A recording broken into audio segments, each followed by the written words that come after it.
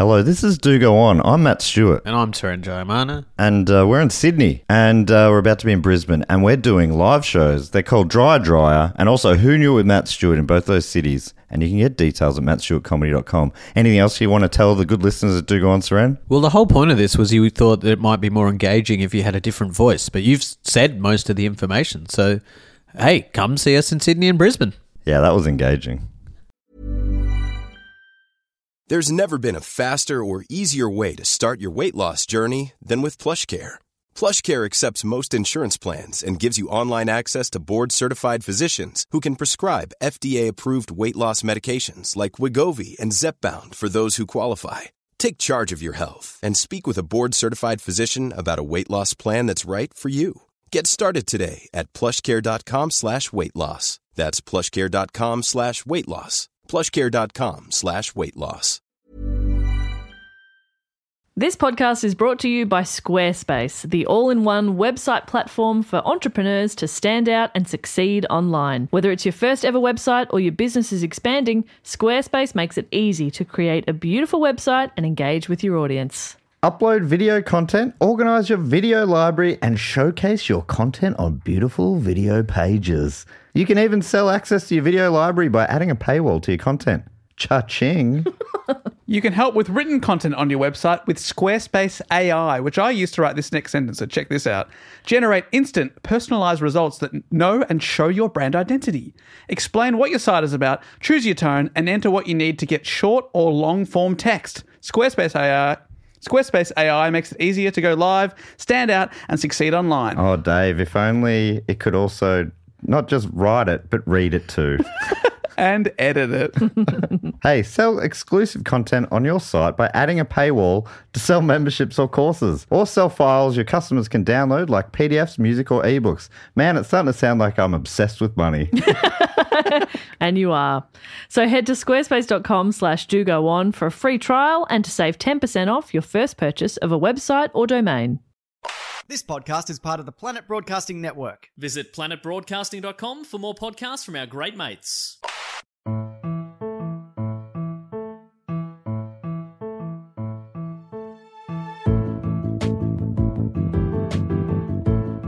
Hello and welcome to another episode of Do Go On. My name is Dave Waterkey, and I'm here with... Who am I here with, Jess? I don't know. Oh, no, you can't come this far. I'm here with Matt Stewart and the greatest woman in the universe as voted by the entire population of the world. Whoa. Jess's mum. Yeah, I did a little switcheroo there. Just kidding. It's me, Jess Perkins. Oh, I'm a bit disappointed. I thought I was going to meet or co-host a show with the greatest woman alive. Yep, you have. Instead, I'm looking at her daughter. You have. Oh, wait. I missed that bit. Oh, my God. I thought This is a mess. the greatest woman of all time, Kathy Freeman, came to mind, but maybe that was because I saw it on a barbecue shapes ad before. Ooh. They billed her as the greatest woman of all time. Well, she was living on Legend Street. Anyway, it doesn't matter. We're not here to talk about shapes. Or are to we? debate the greatest woman of all time. We are here to host a podcast. Hello, and we're here to host the last podcast for 2018. Well, our podcast, not ever. Last one ever, and then some smartass tries to release a podcast at like 11:59. It's a 50-second podcast. Oh. Fuck you. What a dog act. Smartass. We are the last pod. All pods are on holidays now. It is a pod holiday, but yeah, it's been a bloody fun year. Probably my favourite for the podcast so far. Each has been better than the last in some ways, and in other ways, much, much worse. I don't know what ways they would be, but it's been so much fun. We're fine. We're absolutely okay. It's good to be. I love these because we've a lot of live episodes lately, so it's always nice to be back in the studios with you guys. It is Just People. us. Yes, just us. Just us. None of those prying eyes always going, give us another fact. Yeah. Tell us more information about the topic you're talking For about. God's sake. Yeah. They just won't stop. I like it when it's just us three and we can sit here with no pants on, Yeah. pick our noses whenever we like, and nobody sees it except you two. But who's going to say anything? Who Well, cares? I hadn't noticed that. Could you just keep your fingers in your pants, mate? If you had them on, that is, which you don't. So I don't know what you're going to have to do. Put them in your pits. Fingers in your pits, come on. Oh, okay. You wouldn't cross over? Oh, you do the cross. Yeah, I do the I do crossover. the chicken dance. Yeah, I love that. that. Nah, I do a little self-hug. Oh, yeah. Everything's going to be all right, buddy. I'll do like some sort of weird one. He does a pretzel. You're striking some sort of a pose. Yeah, you do a Vogue. Very I'm good. voguing. But what I was trying to say was 2018, fantastic year. 2019, possibly an even better year for the pod. And what better way to start it than 3 months in, perform at the Melbourne International Comedy Festival. God, his segues are so smooth. Yep. Smooth. It's so smooth. I don't know where they're going until they're already happening. Yeah. That's right. We are performing at the Melbourne International Comedy Festival once again. we I like the word performing. Appearing? We'll be there. Sitting and talking. Sitting. That's a performance Yeah, art. it is. Tickets went on sale last week and they're available at dogoonpod.com. And if you use the code Christmas before the end of the year, before January 1st, you can get a discount on all tickets, including already discounted season passes. Are we talking classic spelling or Dave's spelling of Krishmi? No, I went through this last week when I was doing the intro. I just went with Christmas, Yep. just normal Christmas, because Krishmish would have been too confusing. Yeah. Yeah, sure. Yeah. How do you spell Krishmish? You know, how long's a piece of string? Yeah. It's really whatever's in your heart. How long's Yeah. a Krishmish? Yeah. How long's a How many Krishmish? E's in a Krishmish? Me, I'd say 4 or 5 if I'm going hard, but just depends. Now, the way the show works, right? Is that plug over? Yeah, I just wanted to get that out of the way, you know? The way the show works, Jess, if I'm right, tell me if I'm wrong. I don't want to know about it. Okay. The way the show works is between the three of us, we rotate, and each week we do a report on a topic that we research to varying degrees, but normally at least quite a lot. And then we bring a report in and we tell it to the other two who don't know what the topic's going to be. To get on a topic, we ask a question. This week, Dave is doing the topic and the report And the question. and the question. Wow. He's done it all. To get us on topic, Dave, what is your question this My week? question to get us on topic is, who became world famous after piloting the Spirit of St. Louis? Okay, famous pilots. Pilots. Famous pilot. Yes, Those definitely. brothers, We've done them. the Marx brothers. Done Have we done them already? The Wright brothers. Oh, yeah, the Wright brothers. Get as it well. right, mate. Thank you. Thank you so much. Don't applaud yourself. Yeah, it's weird. It's like you were already like clapping as you were Who are halfway you through that bowing sentence. to? Yeah, stop. It's hard to get it across on the podcast, but when I said right there, I was actually spelling it W-R-I-G-H-T. Yeah. Like the brothers. That's why that is so funny. That's why I'm a genius. No, it's not the right brother. Is it John Travolta? No, who is also a famous pilot. Is it? This name would probably come between the Wright brothers and John Travolta on the list. Number 2 on the list. Of pilots? Yep. Ooh, Is okay. it Amelia Earhart? Okay, that may also be number 2. They share a second spot, Amelia Earhart and one other person. This is a Male? man. It is a man. Is it Jacques Picard or whatever Patrick Stewart's name is in that show? No. Is he you pilot a plane? Space plane? Yeah, space plane. Is it Scotty Beam Me Up? Is that his full name? Yeah. That's why they say that when they say that. Yeah. Scotty beamed me up. Is this one of the, you know how you've got friends who you refer to with their full name? I always assumed it was just he wanted a bean. Bean me up, Scotty. Chuck Hit us me a with- bean. Yep. Scotty's sitting there with a bag of beans. Just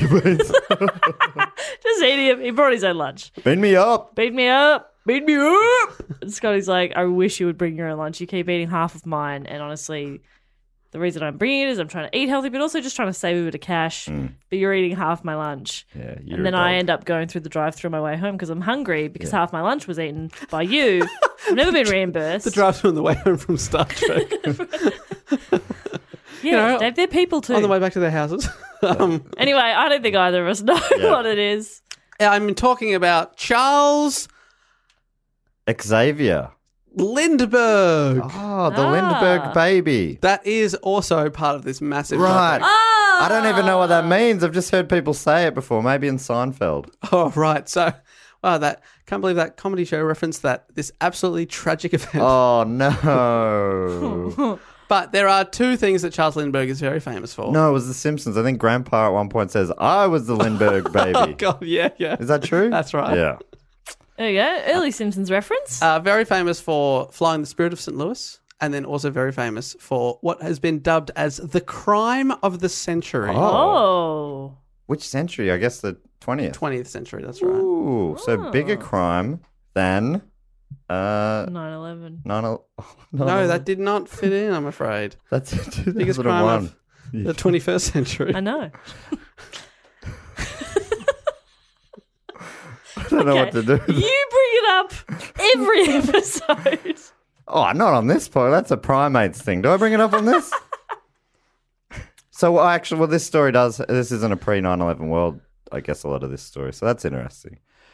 And yeah, it was a more naive time back then. Is that what you want? Now, this topic has been suggested by a whole bunch of people, but the reason I'm doing it is because our main man, Mr. Justin McCain, way back when we used to have the golden hat, I missed his suggestion at the time. So this is the final ever golden hat Fell suggestion. into a crack in the golden hat. Sorry, Justin. I think he's talking to you.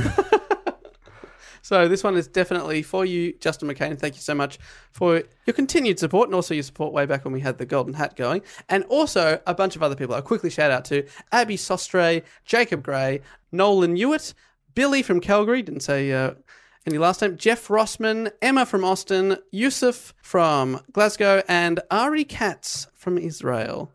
Very popular topic. Awesome. A lot of great names. It did sound like I was making up a whole lot of names, just reading them out. Beautiful names, Dave. But thanks to everyone. Well made up. I don't believe you have it in you to make up names that good. I don't think I do either. Dave would be like, Dave from Glasgow. Glasgow from Dave. David. David from Dave. Yeah. Land. And others. Yeah. Now, it's on to the topic, which is, of course, Charles Lindbergh. And we're going to start with his early life.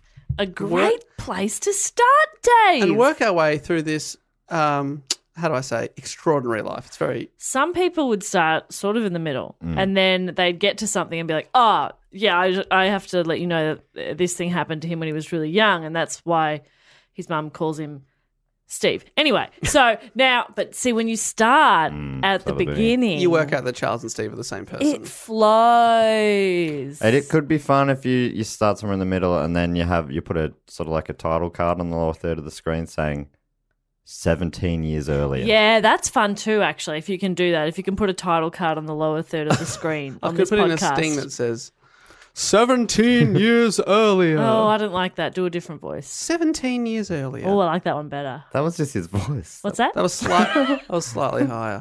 Slightly. It's That was just Dave sounding pleasant. That was about 8% higher than usual. Dave, did you say this is your longest ever report before? I didn't say it on mic, but off mic and on mic now it is. So let's get into it. That's Matt subtly telling me to shut the fuck up, I think. I went overboard with the research. A little bit overboard. I didn't think it was that subtle. So that's it. After 20 years, so long and good luck. I don't recall saying good luck. Kirk Van Houten fired. I'm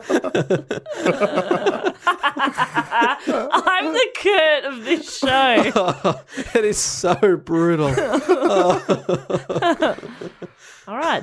I'll let here we go. Dave speak then. Charles Augustus Lindbergh Jr.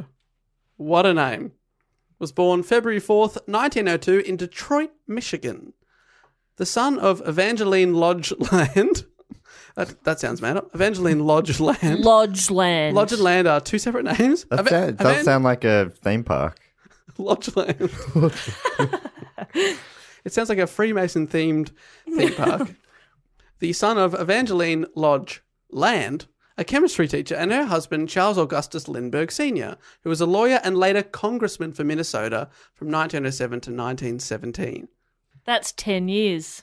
That's right, and being a congressman, well done. Well done. See? How does she do And it? I've started on my New Year's resolution early, and it's to get better at maths. Put your hands on the table. Is there a calculator? No? Abacus. Oh, she's holding her phone with the calculator app open. and it says equals 10. Charles attended many schools throughout his life and eventually graduated in 1918 from Little Falls High School, same school where his mum taught chemistry. Did you? Oh, because of the little? Yeah. That's cute. Little Falls. Aw. Throughout his childhood and teenage years, he showed a keen interest in all things mechanical. He worked on his family's car and motorbike and learned a lot from that. Motorbike? And learned a lot from that. Matt, this is Dave's longest report. If you could just pipe down. It's like you're... Yeah, okay. And at the age of 18, he entered the University of Wisconsin to study engineering. To talk more about motorbikes. However, by this time, Lindbergh had become fascinated by aviation, and after 2 years, he left school to become a barnstormer, which is a pilot that performs daredevil stunts at fairs. Ooh, that's fun. Fun. Well, that was his plan. But he'd had a few flying lessons, but didn't have enough money to own his own plane and wasn't allowed to fly solo in someone else's plane. So he joined the circus in Jacksonville, Florida, and saved up money performing as a wing walker. Oh. You know, when back in the day when they'd have the wings and people would walk along them, very, very dangerous. It's like obviously a stunt. So He'd do that. to save up to buy his own plane, he risked his life by being a wing walker. That's... Something about that's real cool. If someone was doing that today, like the Red Bull pilots or something, I'd be like, whatever. You know, I bet you could do that. But back then, in the olden days with weird old planes... We didn't know that they could do that. I was thinking more on like a domestic Jetstar flight. Wow. I'd be like, ooh, I'm not sure you're supposed to be there. There's something. Finally, that joke's funny. It's a reference to an old episode of Twilight Zone. Yes, and a reference to us talking about that reference and not getting it. On Matt's other podcast, Primates, when we were talking about Ace Ventura 2, this time it's personal. Whatever it was called. Back in the habit, please. Yeah, please. So he was a wing walker. He saved up enough money to buy a Curtiss JN4, aka a Jenny plane, that's what people call them, left over from the First World War. Jenny. Yeah, that's what people called them. Love it. Jenny. Jenny. So, yeah, now he's got his own plane. He had less than 20 hours instruction when he completed his first solo flight. He practiced takeoffs and landings for a week, then filled up with 40 gallons of gas, and he set course for Montgomery, Alabama, 140 miles away, to start his barnstorming career where he was billed as Daredevil Lindbergh. So he's had 20 hours. And then he's like, great, I'm good to go. I'm just going to have a practice of my takeoff and landing, arguably the most important bit. And now I'm going to fly off and start charging money to do tricks that I don't know how to do, but I'll figure it out. You can barely fly a plane in a straight line, and he's like, yeah, I'll be a daredevil, I can do a flip. to be honest. Daredevils don't have to fly planes in a straight line. Exactly. And also, he's risking his life every time he gets behind the plane, so it's really dangerous. People appreciate him that. flying badly. He's like, yeah, I'm doing it. Tricks. Yeah. Oh, look at him flipping over. Yeah, I'm doing this on purpose. It's great. Look at it. Whatever Yeah. I'm doing, that's on purpose. Yep. It's called a whoop-de-whoop. It's got a whoop-de-whoop. He's quick on his feet, Dave. Maybe take a little page out of Charlie's book. Someone's yelling, do a whoop-de-whoop. You want me to start Doing a whoop-de-whoop. Yeah.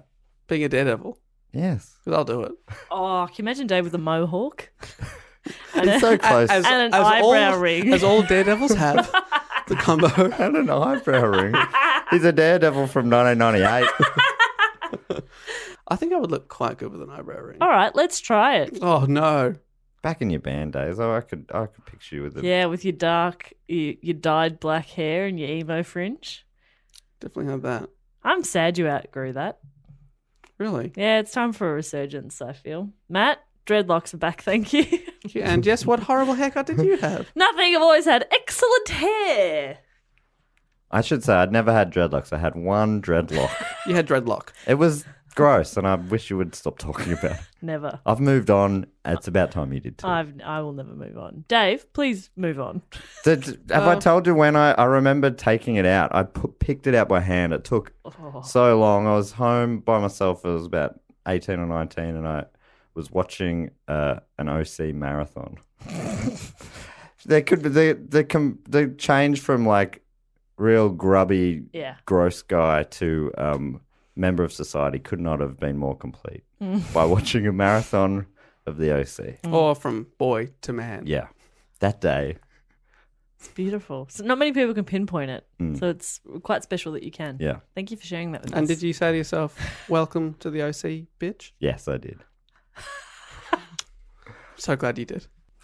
Dave, So go now on. he's a barnstormer. Then in 1924, Lindbergh enlisted in the United States Army so he could be trained as an Army Air Services reserve pilot. Not at war at that stage. He graduated the following year and as the best pilot in his class. Then he got a job as a male pilot flying between St. Louis and Chicago. For a sec, I did get confused between male for a second there. Sorry, basically he's a mailman Yeah. in the air. Yeah.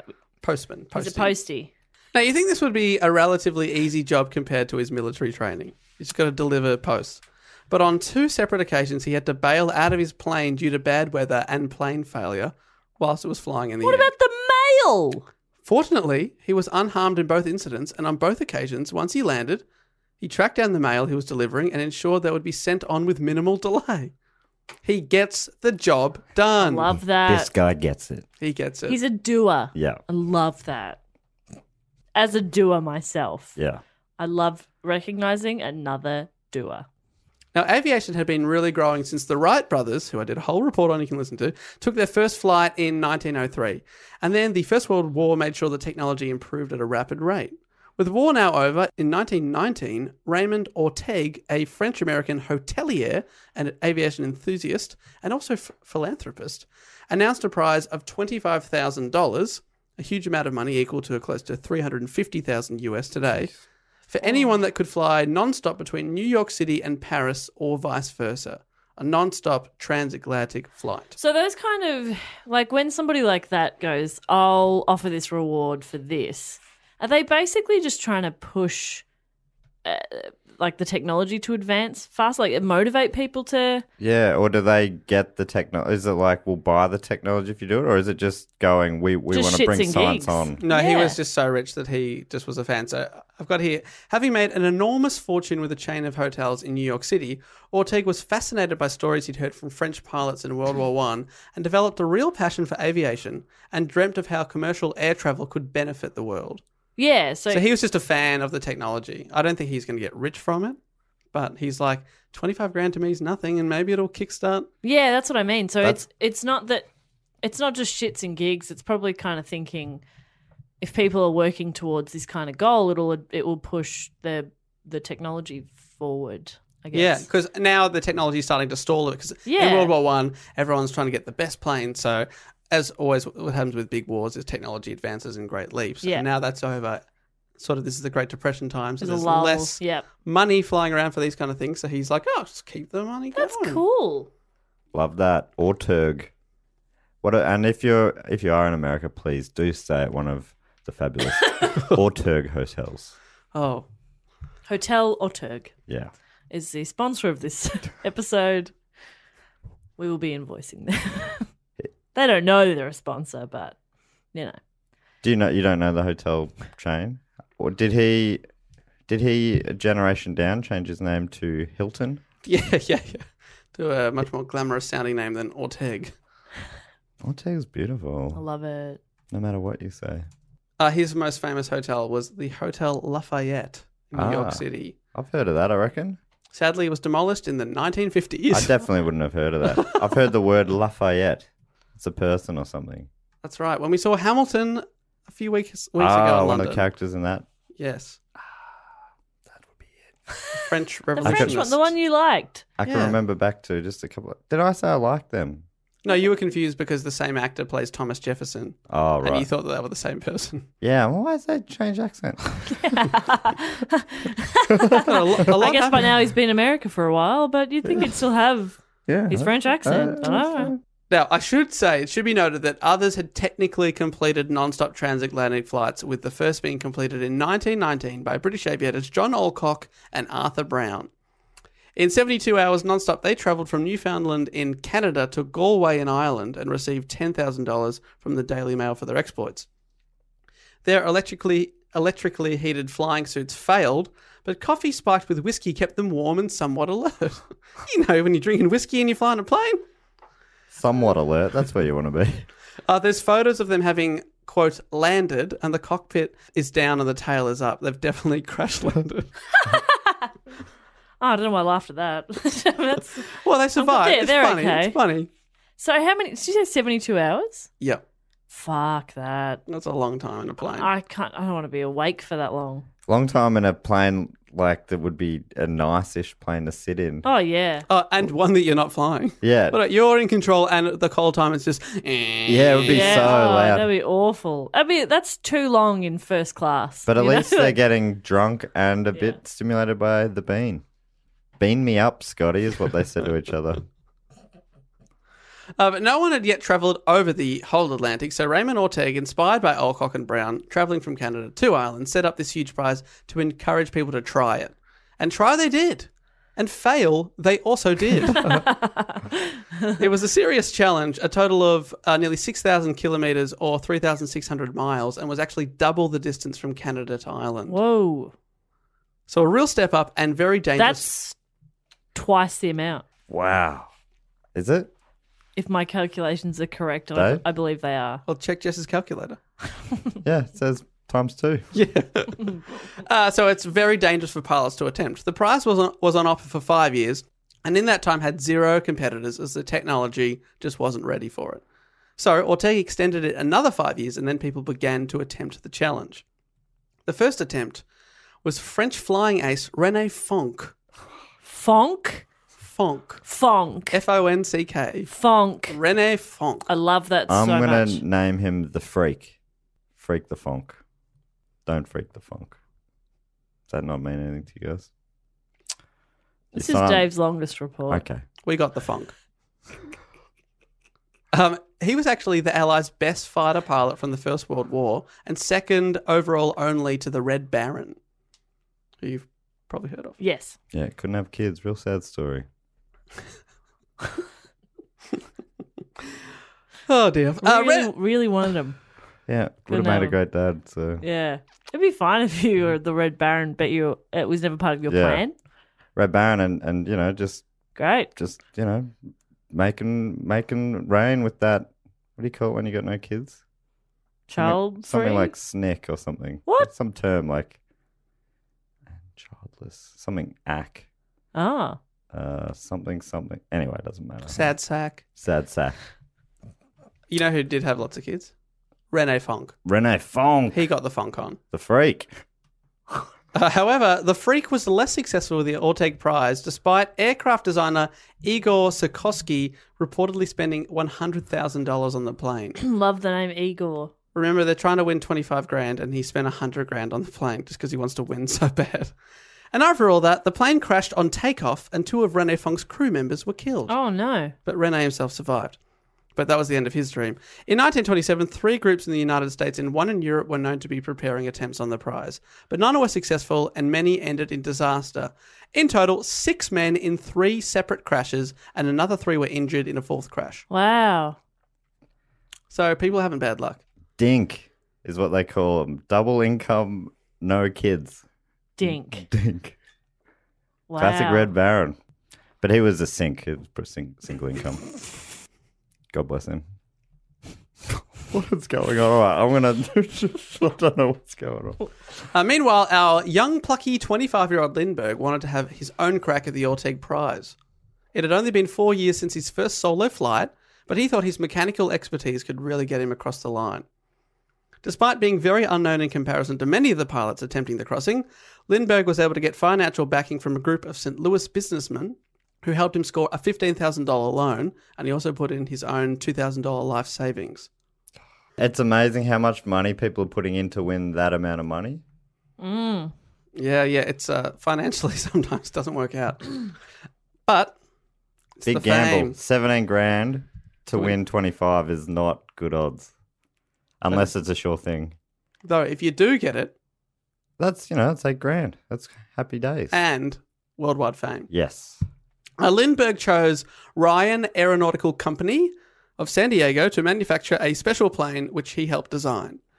They had to build the plane much faster than usual because people were trying to complete the challenge all the time, and they were worried that they'd be pipped at the post. So the plane was built in just 60 days. Wow. Officially known as the Ryan NYP, standing for New York to Paris, the single-engine monoplane was designed by Donald A. Hall of Ryan Airlines, but it was nicknamed the Spirit of St. Louis in honor of Lindbergh's financial supporters from St. Louis, and this is what the plane is known to history as. That's not the Ryanair, is it? No. What a downhill. What a step down. Yeah. The Spirit had extra fuel tanks added to it in order to be able to carry enough fuel for the super long-haul flight. At Lindbergh's request, the large main and forward fuel tanks were placed in the forward section of the fuselage in front of the pilot. How could he see? This meant that the plane had no windscreen, and when flying, Lindbergh couldn't see. I'm not kidding. Which obviously sounds crazy, but he was used to mail blocking his vision anyway, and when flying the mail plane and this plane, he would use side windows and turn the plane if he wanted to see what was up ahead. So he just turned to the left, look out the window, oh, that's cool, all right, back on course. He also had a periscope built into the plane, so I hope he alternates between checking the left and right window, otherwise he's just always inching slightly left. He also had a periscope built into the plane so he could see what was in front of him, but it's not clear if he actually used this at all. It was mostly for when his plane was underwater. Just in case. And he needed to spy on his cartoon enemies. You get to see a big eye. Yeah. Yeah. Why could you always see an eye in the periscope? Check out that big eye. Periscopes are dumb. Submarines are weird. Anyway. You said it. Yeah, I don't care. I'll take them down. I'll take down Big Submarine. Yeah. They're a weird thing. Why? They're weird. Big subma. They're so weird. Oh, we'll just go under the water. Let's build a big metal fish. So silly. Isn't that silly? It's just, I mean, when you think about it, which is the first time I've really thought about what a submarine is, and it's an underwater boat. Matt, is that right? It's more like an underwater bus. Yeah, something like that. They're so silly. It don't make any sense. I mean, if you want to travel underwater, they make perfect sense. Why would you need to travel underwater? When is that quicker? Was it? I'm guessing. Was it war? To try to be. Yeah, of course. But now why do we have that? I mean, Still war. Now all the wars are over. I think. Is it to? It's to find necklaces for Titanic movies. Yeah, James Cameron is a big fan. Sorry. Yep. I feel like an idiot. You're right. They have a huge purpose. Yeah. Thank you. Anybody out there has connections with someone with a submarine? Oh, a live pod on a submarine. Please, Come let on. me in. Especially if it's all glass. And you imagine that, an all glass submarine, you could just see everything everywhere. That'd be so cool. What's that Kelsey Grammer movie? They're on a submarine? X-Men 2? Yes. Is that right? Oh, is it up Periscope? Yes. Or is it Down Periscope? Periscope. Down Periscope. That's I right. actually have seen that. Yeah, and the chef farts when they're trying to be quiet so they don't get caught. Yeah, the it's good chef. stuff. That is some good humour. Sorry to derail, but submarines are stupid. In summary. Please do go on. Lindbergh, well, this isn't about submarines, thankfully. Lindbergh also decided to go against the grain and avoid using multiple crew members. None of this is about submarines. No, you brought up submarines, Jess. Where did they come off again? Periscope and the plane. Periscopes. Periscopes are dumb. Well, yes, they are. Lindbergh also decided to go against the grain and avoid using multiple crew members like the other failed attempts. This made them heavier, but it also meant that they could share the flying. Lindbergh chose to fly solo, so he had to do it all on his own. He later said that the random movements of the unstable craft kept him awake. He also reportedly chose a deliberately uncomfortable wicker chair to keep him awake and flew with the windows open. Oh my God. He had very little room in the cockpit that was so small he couldn't even stretch out his legs. Oh, no. That all sounds like a nightmare. It's torture. He was obsessed with keeping the weight down as well. He chose not to have a radio, which sounds crazy, but back then it was extremely heavy and very hard to use. He was also rumoured to have cut the top and bottom off his flight map to save a few grams of weight. Oh my God. Wow. That is wasted area on a map. The border? Who needs it? I'm with Yeah. him. Nah, good on him. I agree. Save them grams. And then open the windows up. You know, stop all that little bit extra weight, get you there quicker, and then create drag by opening up your windows and turning yourself into a big parachute. That I know. So I am a scientist. I'm glad you're here. I'm always glad you're here, even without science. Thanks, Jess. His biggest rivals were Charles Nungesser Nungasa. and Francois Colli, who left just under 2 weeks before him, and they were likely to be the first to complete the challenge. But they disappeared aboard the Le Soir Blanc, the White Bird, somewhere en route, and that has become one of the greatest aviation mysteries of all time. They never found them. There were two very famous pilots at the time. You know what One I of them reckon? wore an eye patch and looked like a cool badass Get in the photos I out. saw. I reckon they landed in the ocean. Submarine picked them up. They love the sub life. Yeah. Living their best sub life, yo. Yeah. Yeah. Love a sub. Love a sub. If you're listening on YouTube, please subscribe. Just say that every half an hour or so. Oh, but this didn't put off Lindbergh. So his enemies, so his rivals crashed, probably, but this didn't put off Lindbergh. And finally, on the morning of May 27, 1927, it was go time. He took off from a muddy Roosevelt Field on Long Island, New York. He hadn't slept since 9 a.m. the previous day, but he just had to get going. What the fuck? And now you're going to be awake for like 70 hours.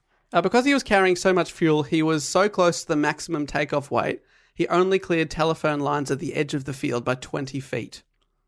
So he only just managed to take off in time. Despite his tricks, not surprisingly, he started to feel tired 3 hours into the flight. Yeah, no shit. And he was struggling to stay awake. He was up and down in terms of altitude and skimmed storm clouds at 10,000 feet at night, and then flew as low as 10 feet when he was off the Irish coast. 10 feet above the water. 3 meters. No. Why? Just up and down. He's just avoiding bad weather. So he's just skimming across the water like a boat. Or Or he was 10 feet under the water. Do you think he was under the sea? I think so.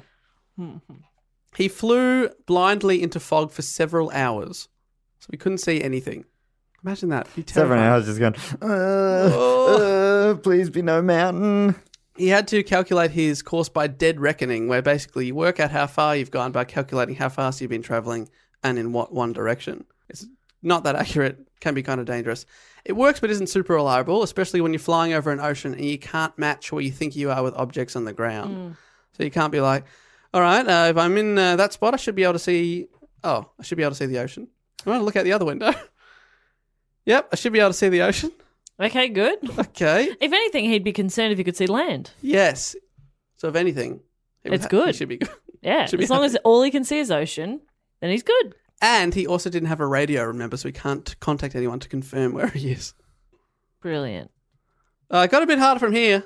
From fatigue, he started hallucinating and falling asleep for brief periods whilst flying in and above the fog. Imagine that. You pass out, wake up. Oh, man, it's still in a plane. I'm still on a plane. Yeah, you can't exactly pop it in autopilot and have a nap, can you? No. Even just a 15-minute, little power nap. But after 27 hours, he spotted land, and amazingly, he was only 3 miles off course, and he was 2.5 hours ahead of schedule. What?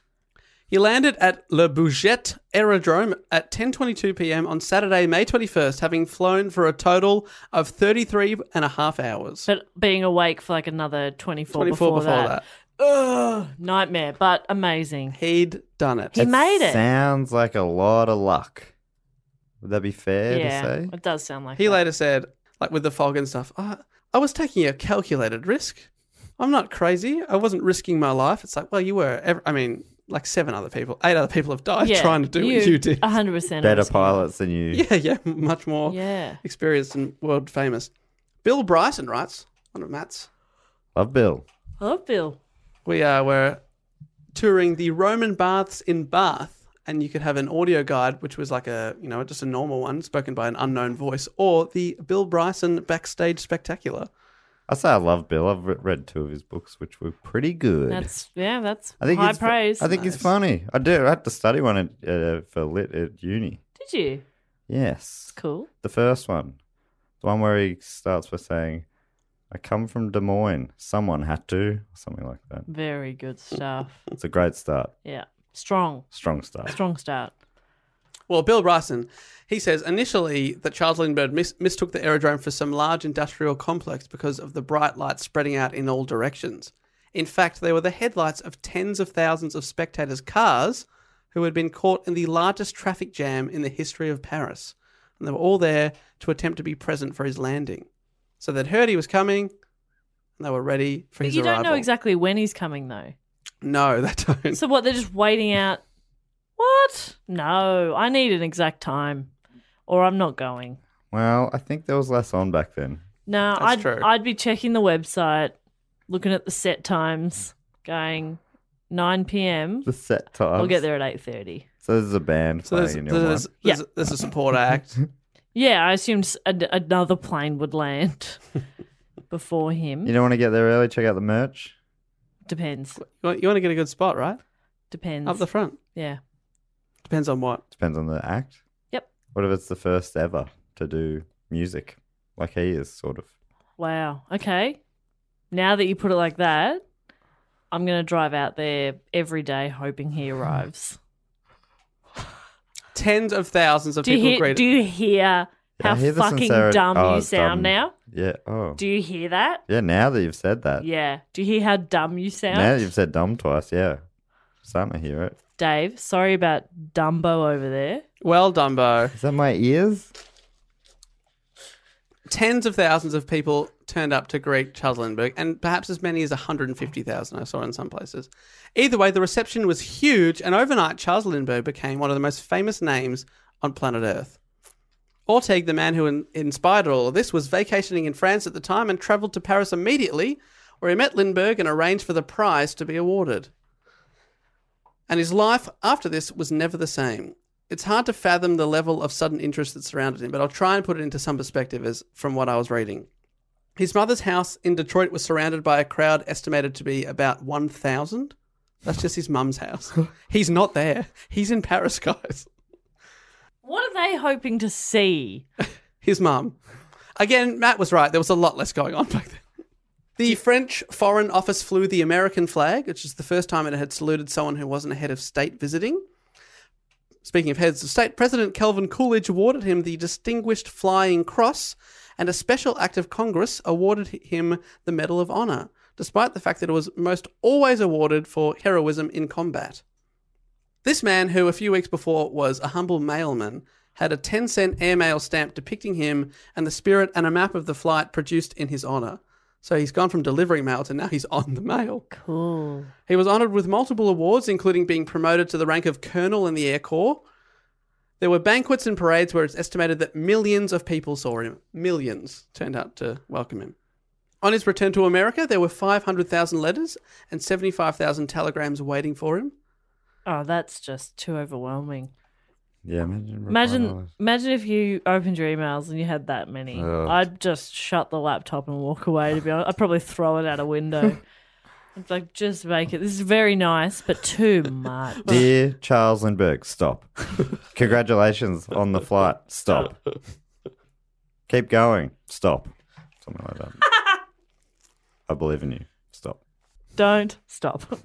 Lindbergh was honoured as the first ever Time Magazine Man of the Year. First ever. First ever. Really? Good trivia fact. Where he appeared on the magazine's cover at age 25, January 2nd, 1928, and he remains the youngest ever person of the year. Really? Wow. First and youngest. Even younger than the computer or whatever it is. The computer was person of the year one year. Travelling around the country, he flew his famous plane to different cities where he gave speeches and participated in parades, and the public just couldn't get enough. He wrote a best-selling book called Oui. Yes. In French? Oh, I assumed spelled. No, W-E is W-E. in. It wasn't just me that did this. It was a team effort. Oh, I was going double E. I thought it was because he pissed his Where'd pants. he piss? Did he have a bottle at least? Oh, just piss in a bottle and throw it out the window. That We plane just let it would dribble stick. through the wicker chair. That's another beauty of the wicker. Dribble through. Beautiful Oh, when you put it like imagery. that. No, beautiful, Matthew. Well done. That's beautiful. That is good stuff. a thing of beauty. Learn it from Bill Bryson. He's just got away with words. Travelling around the country, he flew his now famous plane to different cities where he gave speeches and participated in parades. Oh, he had to fly himself there. Ugh. And the public just couldn't get enough. Yeah, Like I okay. said, he wrote the book called We, which sold more than 650,000 copies and earned Lindbergh more than $250,000 in royalties. So there's Whoa. 10 times the prize, which Yes. is the equivalent now of $3.5 million. So the investment was sound. Yeah. He went on a 3-month speaking tour to promote the book, flying from city to city in City to Syria. city to city in the spirit of St. Louis. And this is what the book's Amazon blurb says. You can still buy a copy of We. Quote, the nation became obsessed with Lindbergh during the tour, in which he was seen in person by more than 30 million Americans, a quarter of the nation's then population. More than Australia's now population. No other book before or since ever had such an extensive, highly publicised tour that helped promote a book than did Lindbergh's We of himself and the Spirit during their 22,350-mile tour of the US.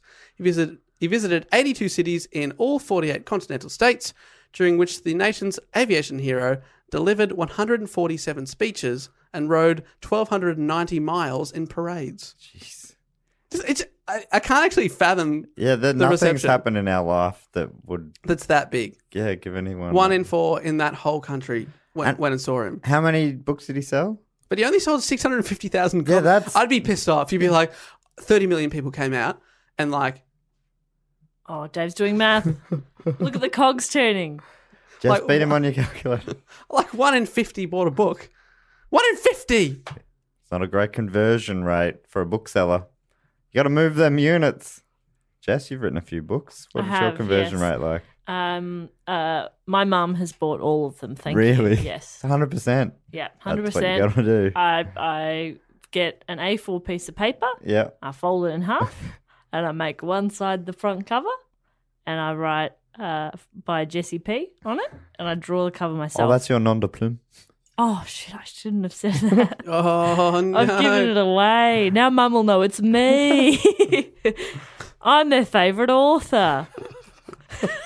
I just The can't... real page turner, I've heard him say. Thanks a lot, Jess. I just can't get enough of these Jesse P novels you keep giving me for Christmas. I've tried to find them online to get a few more throughout the year, but they're just sold out everywhere. Oh, I know a guy, Mum. I'll sort it for you next birthday.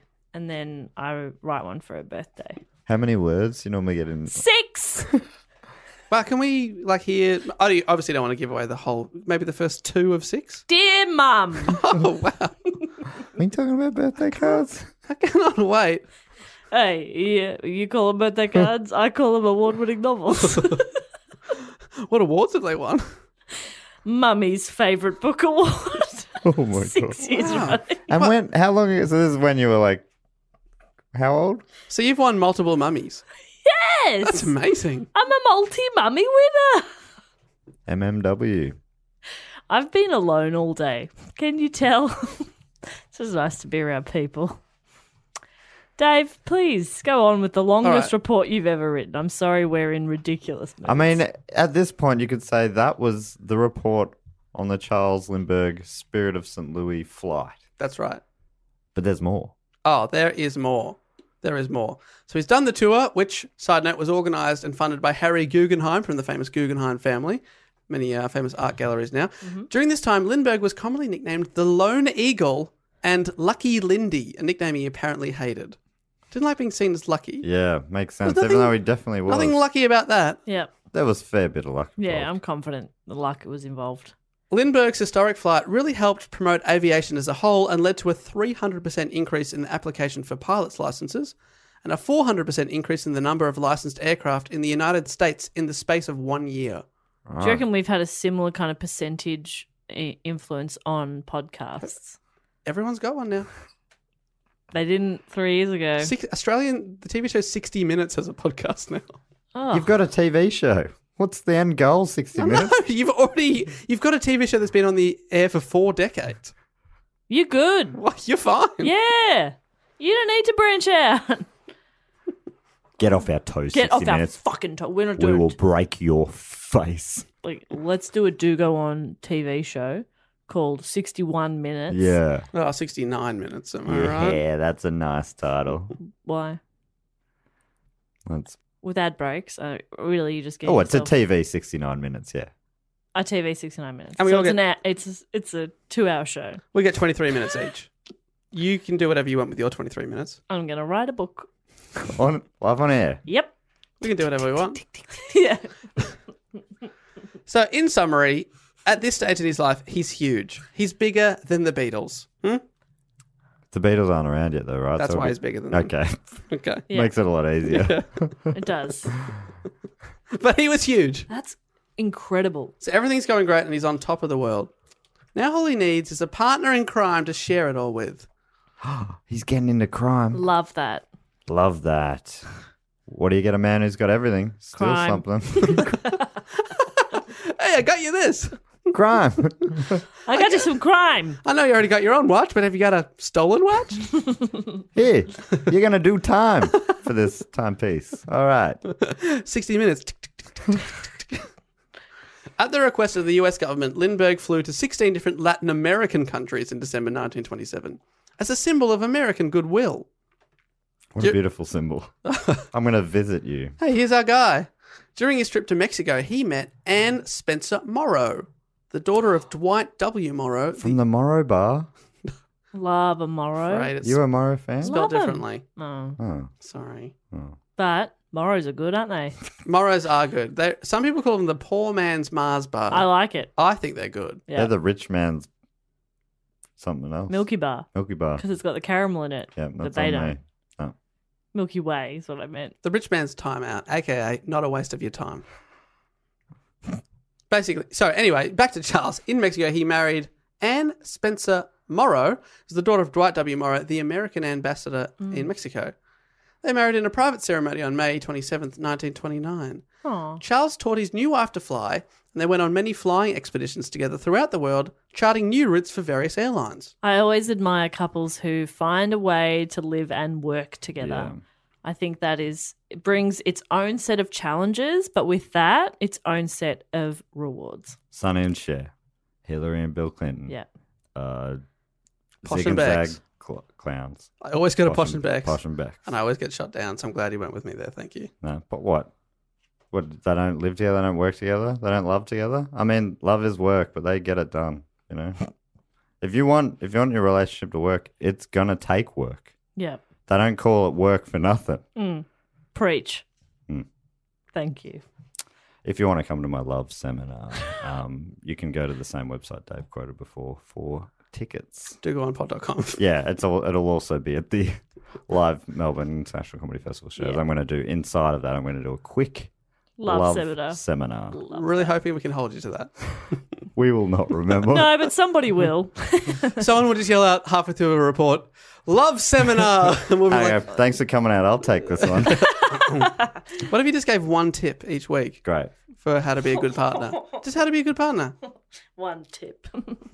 I'll do some research. You give out a couple of tips. Yeah. Oh, hang on. You get it? Huh? I reckon that'd be a great segment on our TV show, 69 Minutes. Love tip. Love tip. Love tip. Baby, love tip. Dave, you're distracting yourself now. Sorry. Now they're flying They're together. flying together. And Anne also became the first American woman to earn a first-class glider pilot's license. So she's a bit of a badass She's in her own right. sick. I love her.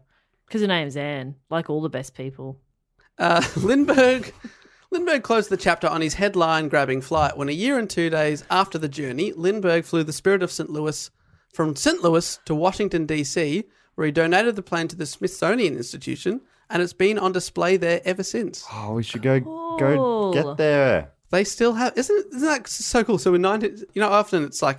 It takes a long time before it becomes famous. Yeah. He flew it there and said, there you go, and it's been like one of their... They've also got one of the Wright flyers from the Wright brothers. Wow. One of their most famous exhibitions ever since. We should go touch it. Can I lick it? Do you reckon? Yeah, Thank you. of course you can. They wouldn't let me lick the skin book. Ugh. I bet- Don't bring that up When he again. said we, you were talking about me and Jess and everyone in the world. Yeah, and the fact that it was behind glass. No, but it did not stop me licking the glass. We know, buddy. We had to escort you out. You had to escort me. Yeah. So he's donated the Spirit of St. Louis, but Charles continued to overachieve. Britannica writes, when he was not flying, Lindbergh worked with Nobel Prize-winning surgeon Alexis Carrel on the development of the perfusion pump, a device that allows organs to be kept alive outside the body. While the perfusion pump did not see widespread use, it demonstrated the feasibility of preserving organs through artificial means and acted as a precursor for the heart-lung machine. So now he's inventing shit. Shit. In 1930, Anne gave birth to their first child, a son named Charles Augustus Lindbergh Jr. Now the third one in a line. Ah. Cute. Yeah, right. So it's not junior. It's just junior. Do you reckon they called him Cal? Because that's his initials. I think you have to think about that when you're naming a kid. Think about the initials. I say to my parents, You reckon? I'm Jap. Oh, okay. Yeah, from the great character from Poirot. Yeah, you're right. Inspector Jap. God, they're good. All right, Poirot. Get out of here, Poirot. This is a police work. Here, Poirot. Poirot. If you haven't seen it, that's very accurate. And if you have seen it, that's not very accurate. Well done. So now on to, basically this is part 2. Charles Lindbergh, the life, the story. In 1932, the family moved to a home in rural New Jersey, to escape the press coverage that followed them everywhere. They're hip, they're happening. They're But like they're- the it couple. But the press won't go to New Jersey. Oh, no, thank Like, you. we really want to, paparazzi them, but What was that quote about Des Moines that guy?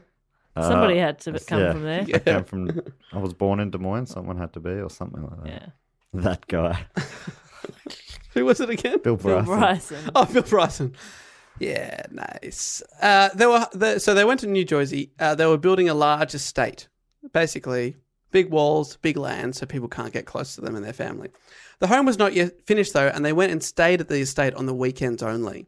On Tuesday, on March 1st, 1932, the family decided to stay the night for the first time on a weeknight because little Charles Lindbergh Jr. was sick and they didn't want him to have to travel. Sure. Apart from that anomaly, everything seemed normal. Then the absolutely unthinkable happened. At about 10 p.m. Submarine. Close. That was thinkable. You thought it. Ah. Dave's going to say something that's unthinkable. So how's he going to say it? You're not going to be able to guess it. Well, he can. It's not unreadable.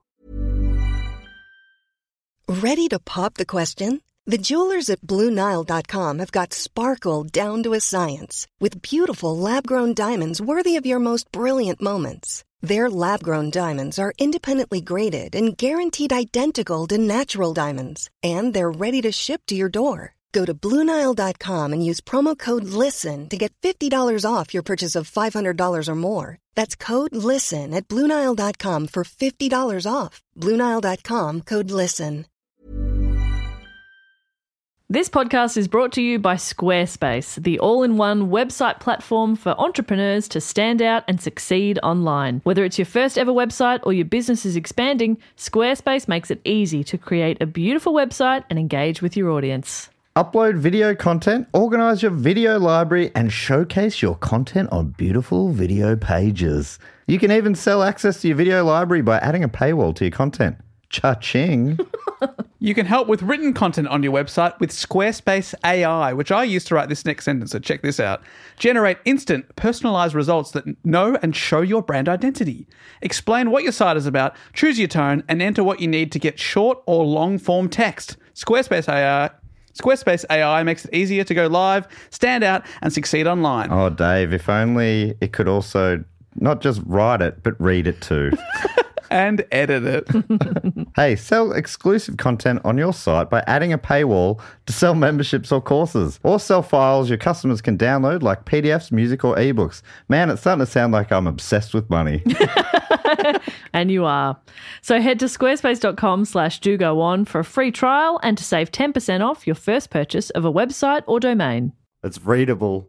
It's unthinkable. But Dave can think it now because he knows it. Well, he can't think it. That's the thing. He's got a blank thing in his head. He's just reading it, and we can say, what did you just say? But he's read it before, Well, which let's means see. now he knows it, so he can think it. Well, I don't think he can think. I think he's got no memory of it. Let's find out. Okay, it's written down here for me. At about 10 p.m. that night, it was discovered that the 20-month-old Charles Lindbergh Jr. had been kidnapped. Okay, Dave, what did you just say? What? You just said a sentence. What was it? Wow. Dave? You okay? Sorry, I just pick up from where I left off. At about 10 p.m. that night, it was discovered that the 20-month-old Charles Lindbergh Jr. had been kidnapped. Huh, interesting. I've never read that before. And, Oh, no. I know, honestly, this is a pretty sad part of the story. I'm sorry. At 7:30 p.m., the family nurse, Betty Go. Go. I knew that would get her going. I knew that would make you go. Betty Go. Betty Go. Geo? Geo. That's not a fucking name. It's a beautiful name. Betty Go. Betty Go. Yeah. Oh, my goodness. Well, Betty Go had gone and put little Charles to sleep at 7:30, as I said. Then at 9:30 p.m., Charles Lindbergh Sr. was in the library, just below the baby's room, and heard a noise that he imagined to be slats breaking off a crate in the kitchen. Don't know why that's normal to him, but he was like, that's nothing. Not at 9:30 p.m. Back Yeah. then, a lot of things were delivered in crates to kitchens. True. Little fact there. But now the boy was gone. He had been taken from the second floor bedroom. A search of the premises was immediately made, and a ransom note demanding $50,000 was found on the nursery windowsill. It was terribly written. This is what it read: "Dear Sir, have $50,000 with the dollar sign at the end of the number, not at the start, and all the numbers are written like that. Ready, spelled R-E-D-Y, in $20 bills, $15,000 in $10 bills." And $10,000 in $5 bills. After 2 to 4 days, we will inform you where to deliver the money, M-O-N-Y. We warn you for making any ding public or for the police, spelled with an S. The child is in gut care. I think good care. Oh. Indication for all letters are signature and 3 holds. Don't understand that last bit. I think this means at the bottom of the note there were 2 interconnected blue circles surrounding a red circle with a hole punched through the red circle and 2 more holes to the left and right. That was the original MasterCard symbol. So they were just saying, we do accept cards. Yeah, we do accept credit card. It was almost like some sort of signature or calling card. Right. Okay. I would, in my head, this might be naive, but I imagine back then literary standards weren't as high, maybe in schools and stuff. So maybe that's just an that's uneducated crim, maybe. Yeah. Well, it's not that wild, but it's like they're not crazy spelling mistakes. They're just a few phonetically spelt words like police with an S, stuff like that. Classic Matt, always defending the kidnappers. Well, I don't want to do that. I'm just wondering, what got them to that point. But why are you wondering that, Matt? Because you feel sorry for them? I don't know. Look, You're just siding with the people who just kidnapped a baby? I'm not siding with them. I hope that this turns out really well in the next sentence or so. $50,000 is the equivalent of hundreds of thousands of dollars now. It was a huge amount of money, especially during the Great Depression. Yeah. People are really struggling. During the search at the kidnapping scene, traces of mud were found on the floor of the nursery. Footprints, impossible to measure, were found under the nursery window. Impossible to measure because they didn't have a measuring tape on hand, or I just think that they were. It was so muddy that they couldn't get a proper print. Yeah, okay. Also found was 2 sections of a homemade but ingeniously designed wooden ladder that had 3 parts that slotted together to make it easier to travel with. So that's how they got to the second floor of the house from the outside.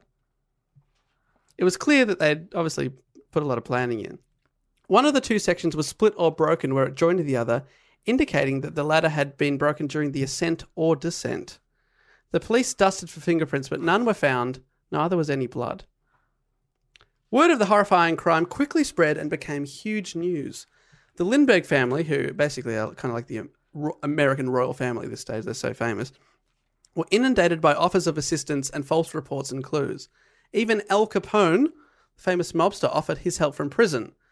There was huge speculation that the crime was the work of other mobsters. Capone offered assistance in return for being released from prison under the pretense that his assistance would be more effective, but his offer was denied. Can I go for an early guess? Theory? Please.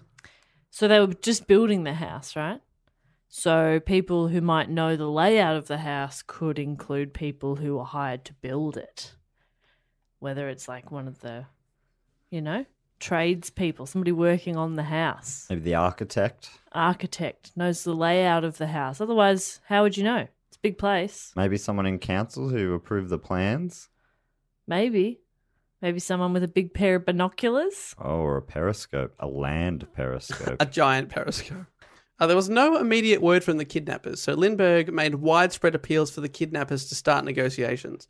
Various underworld characters were dealt with in attempts to contact the kidnappers. So he went to the mobsters and said, if you know anything, let me know. Yeah. Then a second ransom note arrived by mail on March 6, 1932. It had been postmarked in Brooklyn and New York on March 4 and contained the same red circle signature. So they were like, this was genuine. In the second letter, the ransom demand was increased to $70,000. Charles Lindbergh, the colonel and American hero, didn't trust the police and used his influence to control the investigation himself. He hired his own private investigators as well. He even kept the ransom notes and his correspondence with the kidnappers secret from the police. So people have since questioned whether he himself had something to hide. But not involving the police at all. Like, not inviting the police into his world. Yeah. What's in it for him? Well, we can talk about some theories. Oh.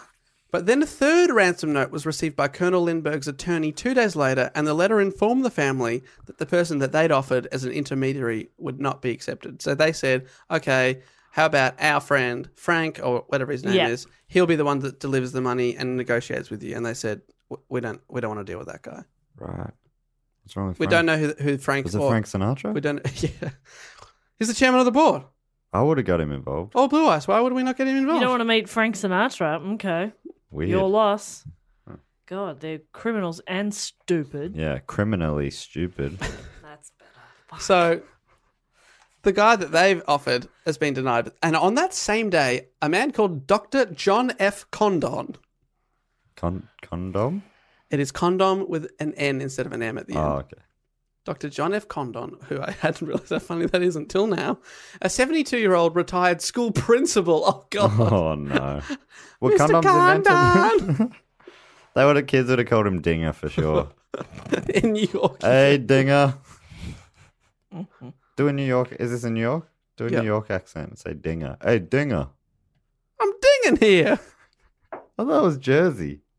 They're all the same to Dave. Very close. I don't even know It's what the Jersey next state means. across. Right.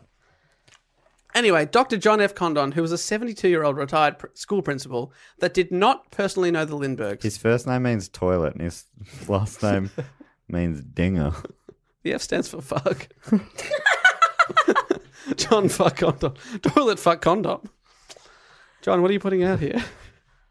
So he published a letter in the Bronx Home News, a newspaper at the time, that offered his services to act as a go-between the Lindberghs and the kidnappers, and even offered to pay an additional $1,000 ransom himself if they chose him. Wait, why? Just a random guy. He thought, maybe I could help him out. I'll be the intermediary. And the way he volunteered was by publishing a note in the newspaper. And he said, if you want to get in contact, this is my address. And I'll pay you for the... Or he's saying, pay me $1,000 or No, he was I'll saying, pay... I'll pay you $1,000 if you pick me. What? I don't... Yeah, it's weird. Well, the following day, the fourth ransom note arrived, and it arrived at the house of Dr. John Condon. So the Right. kidnappers saw the letter and went, okay. They indicated that he would be acceptable as a go-between.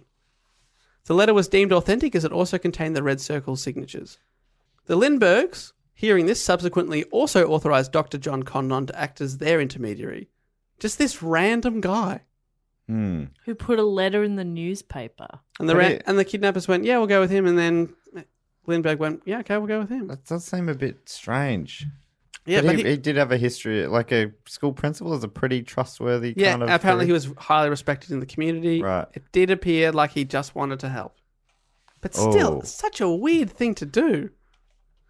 From that point on, a series of communications between Dr. Condon and the kidnappers followed. All through the newspaper. They keep publishing letters to each other. Condon used the name Jafsey as a moniker, because which was derived from his initials, JFC. So that was his code name, so that the kidnappers would know they're talking to the real... Because I imagine anyone can put a letter in the newspaper, but his was Jafsey. Following the kidnappers' latest instructions, Condon placed a classified ad in the New York American reading, quote, "Money is ready, Jafsey." It's crazy. This is from the FBI website in the case, which has a great article on it. At 8:30 p.m., on March 12, after receiving an anonymous telephone call, Dr. Condon received the fifth ransom note delivered by Joseph Perrone, a taxi cab driver who received it from an unidentified stranger. The message stated that another note would be found beneath a stone at a vacant stand 100 feet from an outlying subway station. This note, the 6th letter, was found by Condon as indicated. So it's real spy shit. Right. A random taxi driver delivers a note to you that says, go to this place, you'll find another note, and that will tell you where we meet. Sounds like almost like a fun game. A wild crazy. goose chase. No funner game than a goose chase. I could not agree more. Oh, those things are crazy. They're violent. The 6th letter instructed Jaffe to meet one of the kidnappers late at night at the Woodland Cemetery. Oh, that's why always a cemetery. Meet on a submarine. Oh, you're back on board submarines. I don't know how I feel I about think it. you're inboard submarines. Yeah, if you're on and it goes under. Yeah, you're Oh, in big boy. trouble. Oh, dear. Hold on. Hold your breath. Hold your hat. You don't want to lose that hat. Oh, bloody up. Hope you can swim. He travelled to the cemetery with a bodyguard until he met the kidnapper and he had to meet him alone. It was a man calling himself John who had a European accent. The two men discussed the ransom and how it would be paid. Jaffe wanted proof that the baby was alive before they paid the money. So they parted ways. Jaffe soon received a 7 letter that contained baby Charlie's sleeping suit, proof that they were dealing with the real kidnappers. Right, doesn't prove he's alive and now No. proves that he's naked.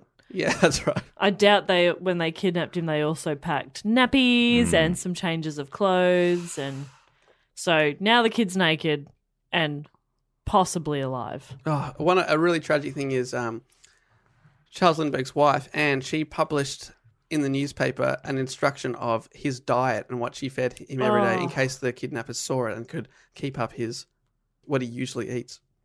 Tragic. Several more letters were delivered over the next few days until it was finally time to make the payment to the kidnappers.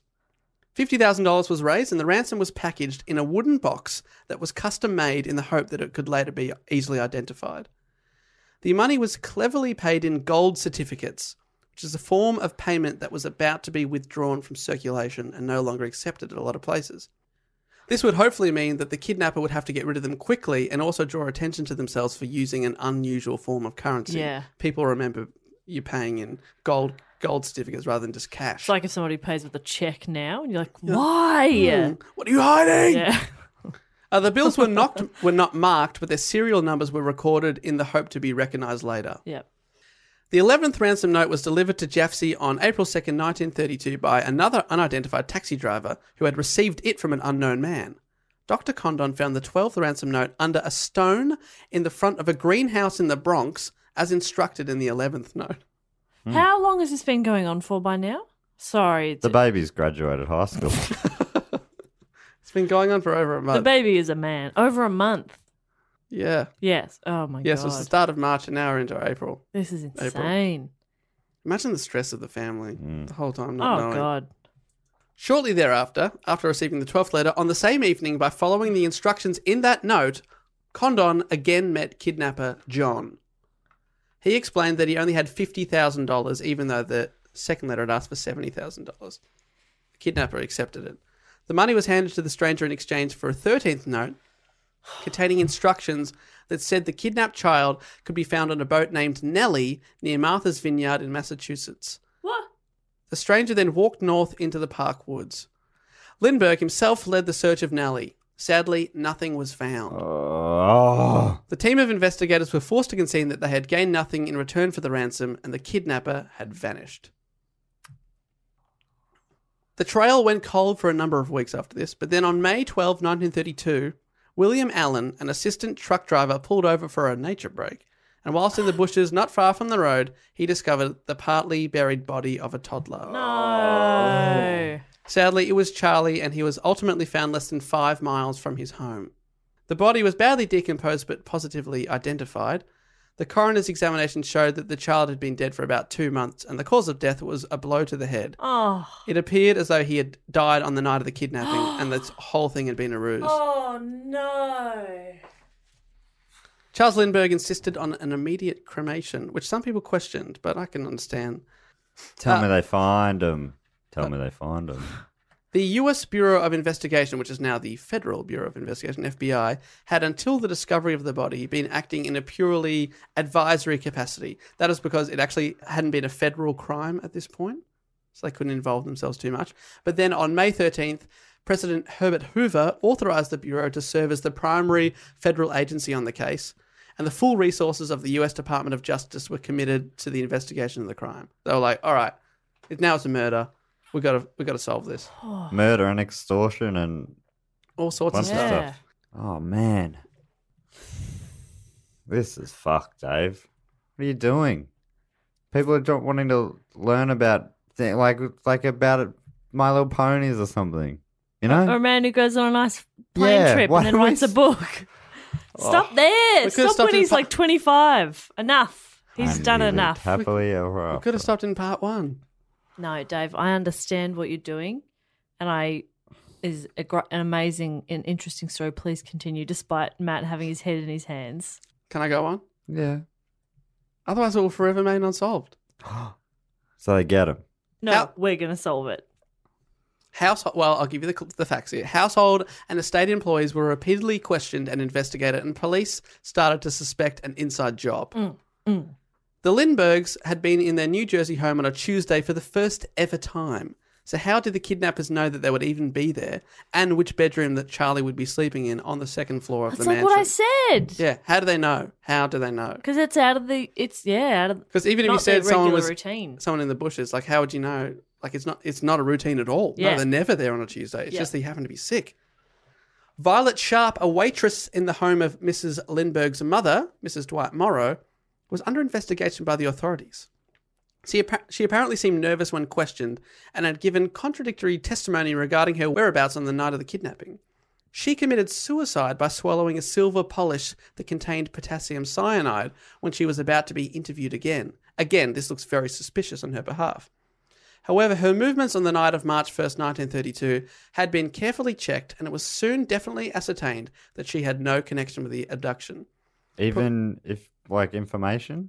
Well, police were later criticised for their tactics, and it appeared that she took her own life out of fearing losing her job and the threat posed by the police. It was just this. Yeah, wow. Just the stress of the whole situation And it's- made her so anxious. Yeah, and it's also been speculated over the years that she may have felt guilty for possibly accidentally tipping off the kidnappers about their movements, maybe telling a stranger at the shops about what they were doing that night, that week, and that she felt so guilty that, you know, she felt like it was her fault. And then when the police are like, did you do it? Did you do it? You know, obviously made her have a breakdown. God. So, but they're thinking inside job at this stage. A pamphlet of the security numbers of all the gold certificates that the kidnappers had was given to each employee handling currency in places like banks, grocery stores, insurance companies, that kind of places. And everyone that got given the pamphlet were asked to keep a lookout for the certificates. For a long time, none turned up. But then finally, a lead. On September 18, 1934, a Manhattan bank teller noticed a gold certificate from the ransom, matched the numbers up, and in the margin of the bill was a New York license plate and the name of a gas station manager. It had been written there by the manager of a gas station who had then cashed the certificate.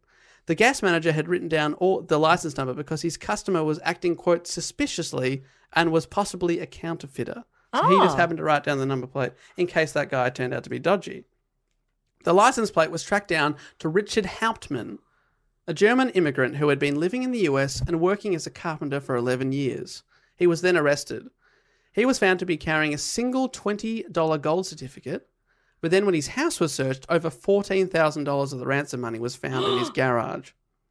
Hauptmann claimed that a friend had given him the money to hold on to and that he had no connection to the crime. Aww. But they put him on trial, and it was absolutely sensational and was dubbed the trial of the century. I bet. This took place in Flemington, a small town in central New Jersey, a town of only about 2,700 people. Then the trial started. 700 reporters, cameramen, and videographers descended on the place. There were also 5,000 spectators, nearly double the population of the town. God, imagine owning an Airbnb or something. Or Oh, like a you little- could cash in. You got a little motel, hotel, Holiday Inn. You are booked out. You're booked solid. Oh, And you turn to your wife, Margaret, and you're like, we're going on a holiday this year, honey. And she's like, what's a holiday? We've never had one of those. And you're like, well, now we are. But she knew. She was just She being knew. She's facetious. already bloody looking through pamphlets. She was. She's just being, what do you mean? She's already like buying new swimsuits. Multiple suits. Yeah.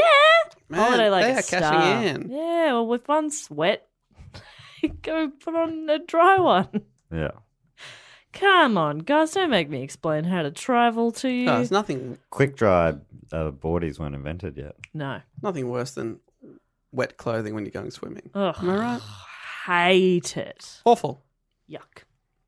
So the trial started, and it turned out Hauptmann had a criminal record in Germany. He was arrested for stealing strips of leather. As he was awaiting trial, he escaped from prison, leaving his prison clothes neatly folded in his cell with a note that read, "Best wishes to the police." Oh, you cheeky little shit. What a cheeky bastard. He was also rumoured to have used a ladder to climb into the mayor's house to steal money and watches. Ah, so he knows what a ladder is. And it also once held up two ladies pushing a pram and a baby at gunpoint to rob them. Oh, my God. So he's got no compassion for babies. That's right. So he had form for ladder crime and crime against babies. He sounds like a definite guy. Is he the one? After he'd escaped from jail, he'd stowed away on a steamship that then lied his way through US immigration. Wait, what? Oh, this is back on when his he was way in in. Germany. Yeah, so this is how he got to America. So he escaped from prison and then got on a ship, stowed away, then got to America and lied about. And back then, it's obviously a lot harder to look people's criminal records up. Yeah. And they were like, "All right, come on in." All right. You say you're not lying? And you were, yeah, I've Oh. never lied in my life. All right. Well, Checks out. that seems to be. You sure you're not lying? Oh, no. If you're lying, you have to tell me. That's the rule. okay, That's the okay. law here in America. Hold on, are you a cop? Because you have to tell me. Yeah, I am. I'm a federal agent. I'm wearing a uniform. So I'm asking these questions. Apart from the money found in his possession, which is obviously fairly damning, other circumstantial evidence was used against him. Examination of the ransom notes by handwriting experts resulted in virtually unanimous opinion that all the notes were written by the same person and that the writer was of German nationality. Oh my What? God. They But can had narrow spent that some time in down. America, just with the phrasing and putting where the symbols had been, that kind of being. They Sure. thought a European immigrant or a German immigrant. I was thinking before, like, because technology's moved so far, I would try and change my writing. So I was like, I'll just write with my right hand. And then I was like, they'd know that now, wouldn't they? They'd be like, this isn't written with their natural hand, their preferred hand. This is a left hand writing right. Why have you spent 10 years training up your right hand and no one ever knew that you could also write with your right? Well, they know now, fuckhead. Shit! What about would you use your mouth? Yeah. Like How do they identify that? Yeah, I don't think they can. Someone in The Simpsons did that. I think it might have been the Danger Man writing a letter to Bart when he had it was all fully plastered up in hospital after jumping into the pool with swimming lions, which I reckon we mention on here once a month. Lance Murdoch. Lance Murdoch. There, Bart. When he's not in action, he's in traction. He's okay, folks. So they've identified that a German wrote the notes. That's what they've wild said. to me. Tool marks on the ladder used in the kidnapping appeared to match tools owned by Hauptmann, found in his house, and a wood expert was engaged to examine the ladder used in the kidnapping. The wood used in the ladder matched a missing beam from the floor in Hauptmann's attic. Okay. So it's missing a piece of wood. That Why is this case? I'd be saying my gavel down. Yeah. I'd be like, I've heard enough. It was- We've got more evidence. Don't need it. No, I'll just read it out just in case. It was also ascertained that he was in possession of a Dodge sedan automobile, which answered the description that had been seen in the vicinity of the Lindbergh home the day prior to the kidnapping. Yeah. Did he have muddy boots? Additionally, Condon, aka Jafsy, the intermediary between the kidnapper and Lindberghs, his telephone number was found written on a closet door frame in Hauptmann's home. Oh, for fuck's sake. Why are you? When they asked him, and it also said his name, and they said, how did it get there? He said, I must have read it in the newspaper and just written it down. I've been following the case. I've been into the case. I've been trying to maybe solve it myself. Super sus. His face also looks a lot like the sketch that was done based on Jafsy's description of the man he'd met in the cemetery. And then Jafsy unequivocally identified Hauptmann as the John that he'd met and given the ransom money to. Oh, my God. Charles Lindbergh himself took the stand, testifying that he recognized Hauptmann's voice from the night of the ransom payment. What? It was all adding up against the German suspect. Oh, no, but I feel like there's a but coming. Britannica writes, when defense attorneys called Hauptmann to the witness stand, he professed total innocence, claimed that he'd been subjected to beatings by the police, and stated that he'd been forced to produce handwriting samples that matched the ransom notes. That's what he said. But after more than 5 weeks of testimony and 11 hours of deliberation, the jury returned a guilty verdict on February 13, 1935, and Hauptmann was sentenced to death. Hauptmann, denying until the end any involvement in the crime, was executed by electric chair a little over a year later on April 3rd, 1936. This guy's life took a real turn. You know, it was so interesting in that part 1. It was fascinating. What if I told you that there is a part 3? Fuck me. It's a crazy life. So Hauptmann, his wife lived decades on beyond him, never took her wedding ring off, and always said, no, my husband's innocent. It wasn't him until she died only a couple of decades ago. But it sounds like it's not at all disputed. But over the years, as you can imagine, with a case dubbed the crime of the century, many theories have been put forth. Dozens of books, documentaries on the kidnapping. In 2005, the True TV show Forensic Files, True TV is the name of the network. I'm not trying to say that it's true. But the Forensic Files re-examined evidence from the Lindbergh case. Both of their forensic document examiners concluded that Hauptmann had written the ransom notes, and their wood grain expert found that the rail from the kidnapper's ladder had come from his attic.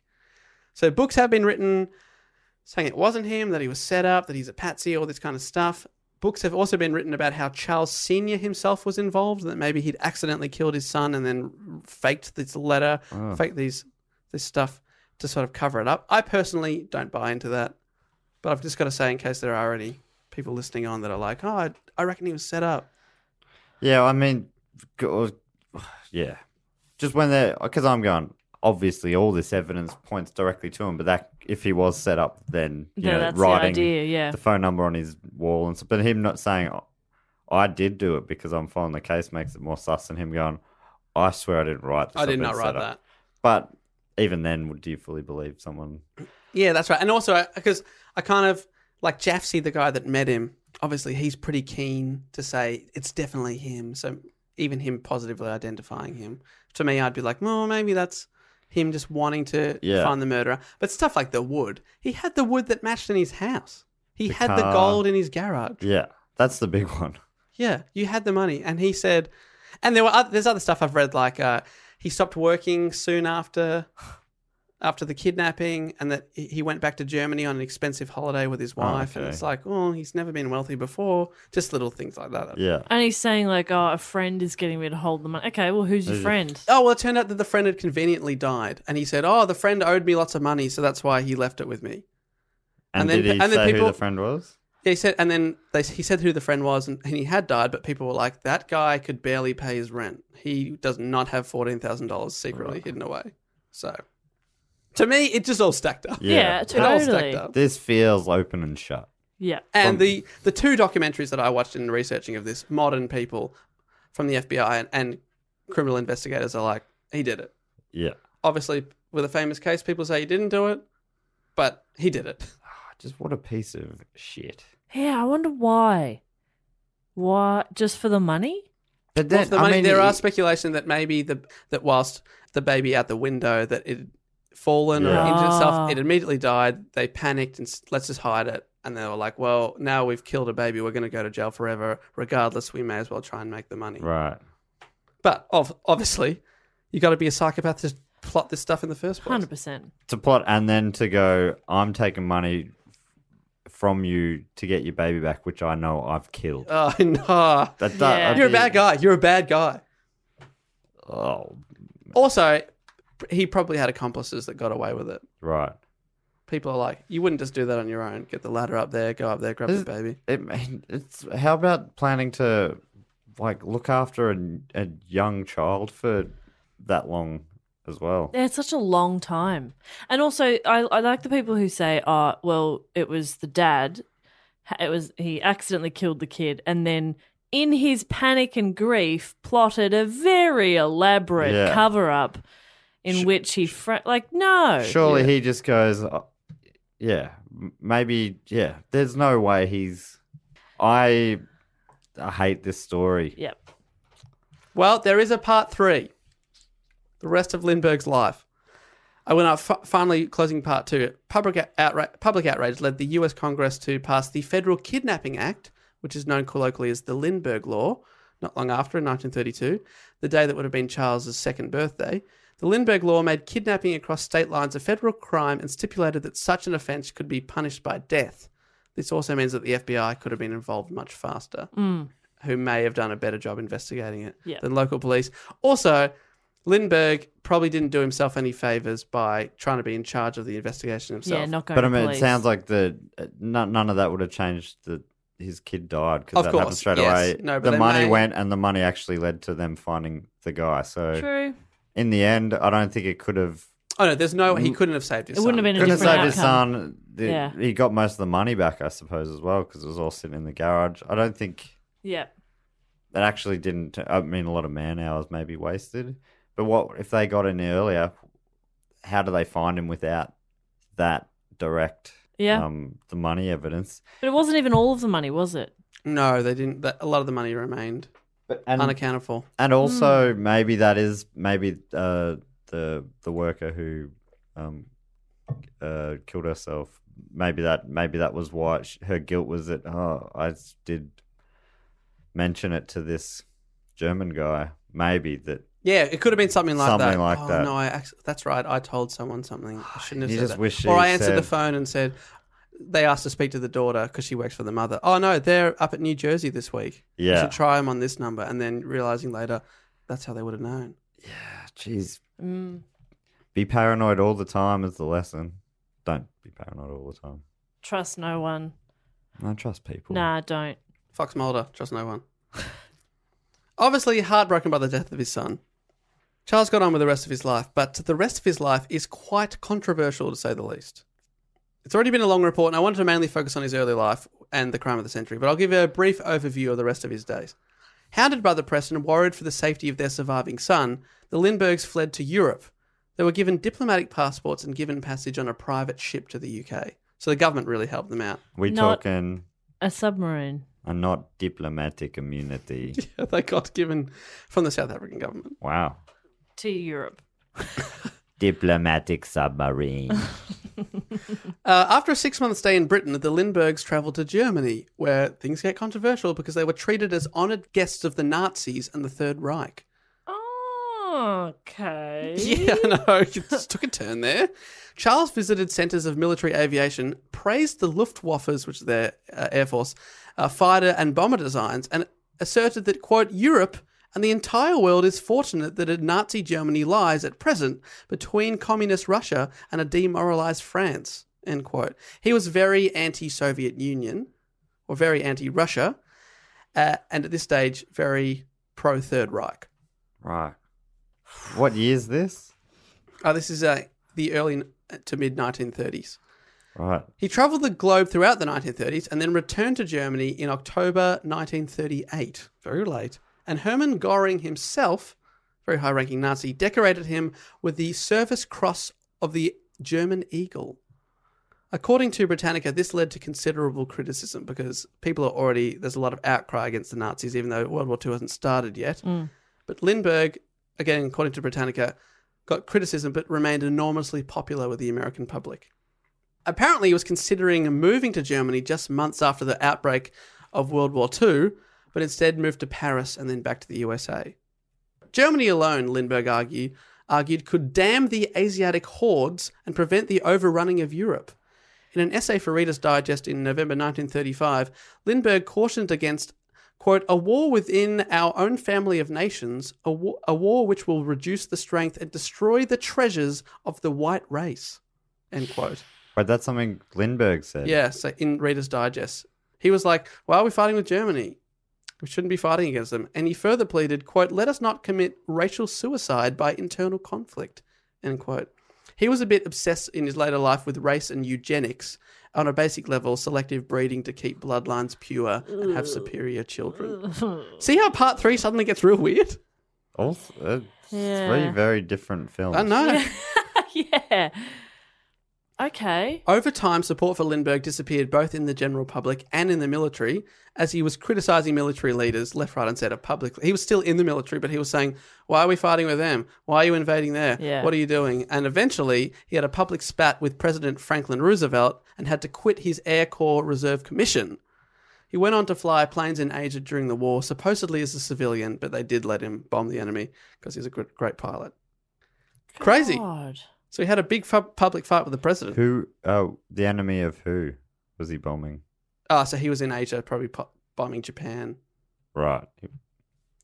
Because it sounds like he was sort of on the Axis's side. Oh, right. No, he was anti-Japan. Yeah, complicated. But, yeah, he never acted against America, like, violently, but he did make some very controversial statements that made him less and less popular and less relevant over time. Charles and Anne had 4 more children, and following World War II, the family lived quietly in Connecticut and then in Hawaii.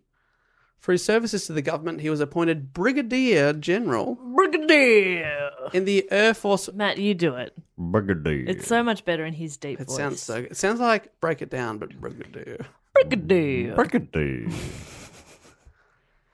That command was given to him by President Dwight D. Eisenhower in 1954, and he Seen a few presidents. I Yeah, guess that's yeah. what happens in a life. and because of his fame, he's known them all. Yeah. He continued as consultant to Pan American World Airways and to the U.S. Department of Defense.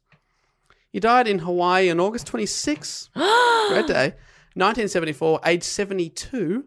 Anne lived another 27 years and died in 2001, age 95. Whoa, go Anne. I know, What date did she die in the pre or post 9/11 world? I'm afraid I don't have the date. August Okay, 26th. so that's the end of part 3. How about a little part 4? Oh my God, Dave. Postscript. You're killing me. I love this. Then, 2 years after Anne's death, Charles Lindbergh was headline news all over again when it was discovered that he had secretly fathered 7 children in Germany to 3 separate women. Beginning in 1957, when he was 55 years old, Lindbergh had engaged in lengthy sexual relationships with 3 women while remaining married to Anne. He fathered 3 children with hatmaker Bridget Hessheimer and had 2 children with her sister, Mariette. Okay. What did she make? Undisclosed. Marionettes. Ah. Yeah, come on, put 2 and 2 Is together. this him trying to keep the bloodline pure still? What's he doing now? Yeah, it's a big possibility that people have speculated. He also had a son and daughter with his European secretary, also in Germany. All 7 children were born between 1958 and 1967. When the children were born, he carried on visiting his new family, but never told them his real name. They were told that their father was an American writer called Carew Kent, which is the best fake name. Carew Kent. I would have gone Kent Carew. You can't get away with big lies like that anymore. No, Quick you Google. can't. Yeah. Oh, Kangaroo. Okay, great. I won't look into that any further. Won't go to the library or anything. Try and see one of your books. Yeah, can you bring some books? Oh, they got lost on the plane. I guess you'd be like, they're only published in English, not available in Germany. Sorry. Sorry. Sorry, son. Sorry. Oh, sorry. That's wild. And then just before he died, Lindbergh wrote to each of his mistresses, this is about 10 days before he died, sent them a letter each, asking them to keep his secret even after he died. They did this, and they never told any of their children the truth. However, after reading a magazine article about Lindbergh in the mid-1980s, Bridget's daughter Astrid deduced the truth. She later discovered snapshots and more than 150 love letters from Lindbergh to her mother, and DNA tests confirmed the truth. And then in the 2000s, after Anne had died, I guess out of respect for her, they came out and they wrote a book about it, and it became worldwide public news. So what? She would have reached out and found her other siblings as well, like the other 7 kids? Some people are like your step siblings, but also your cousins. Yeah, that's fucked. 'Cause you- Yeah, so you're growing up thinking those kids are your cousins. Yeah, but actually your Turns out dad they're is your their half dad. siblings. Yeah. Isn't that absolute? And that's the end of the report. wild. That is it. It's like 4 crazy chapters of his life. And there it is. That's my longest report ever. Thank you. I'm sorry. It's so many ups and downs. It's, obviously it roller starts with coaster. like he's the most famous man on earth, and then he loses a child, and you feel so sorry for him, and then he's a Nazi, and then he comes out at the end, and he's like, I had 7 secret kids.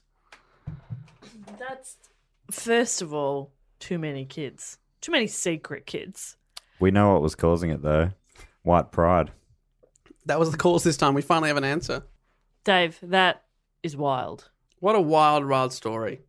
And there was like detective bit in the middle there where they're sending secret notes to each other. Oh my goodness. Yeah, that's insane. I think I'd vaguely looked into the topic once before, like a quick Google. Because obviously it's frequently requested. We've got Yeah. over 10 people asking for it here. Yeah. I think I may have seen that before. So all I knew, though, was that it wasn't good for the baby.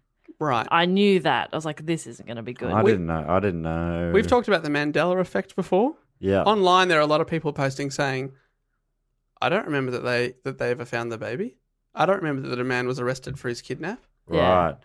Yeah, that was on a Patreon episode. We did the Mandela effect as a topic. But yeah, some people are saying that, hang on, many people online were agreeing, yeah, that's right, the Lindbergh baby. I thought that he was never found. It was a German was found guilty of killing his kid, and then He goes to Germany. had such a close relationship with Germany straight after. And had 7 German children. I would have thought that would have Germany to me would have made me Yeah, for feel someone like I just don't want to go to Germany. Which is illogical, but emotionally, of course you would.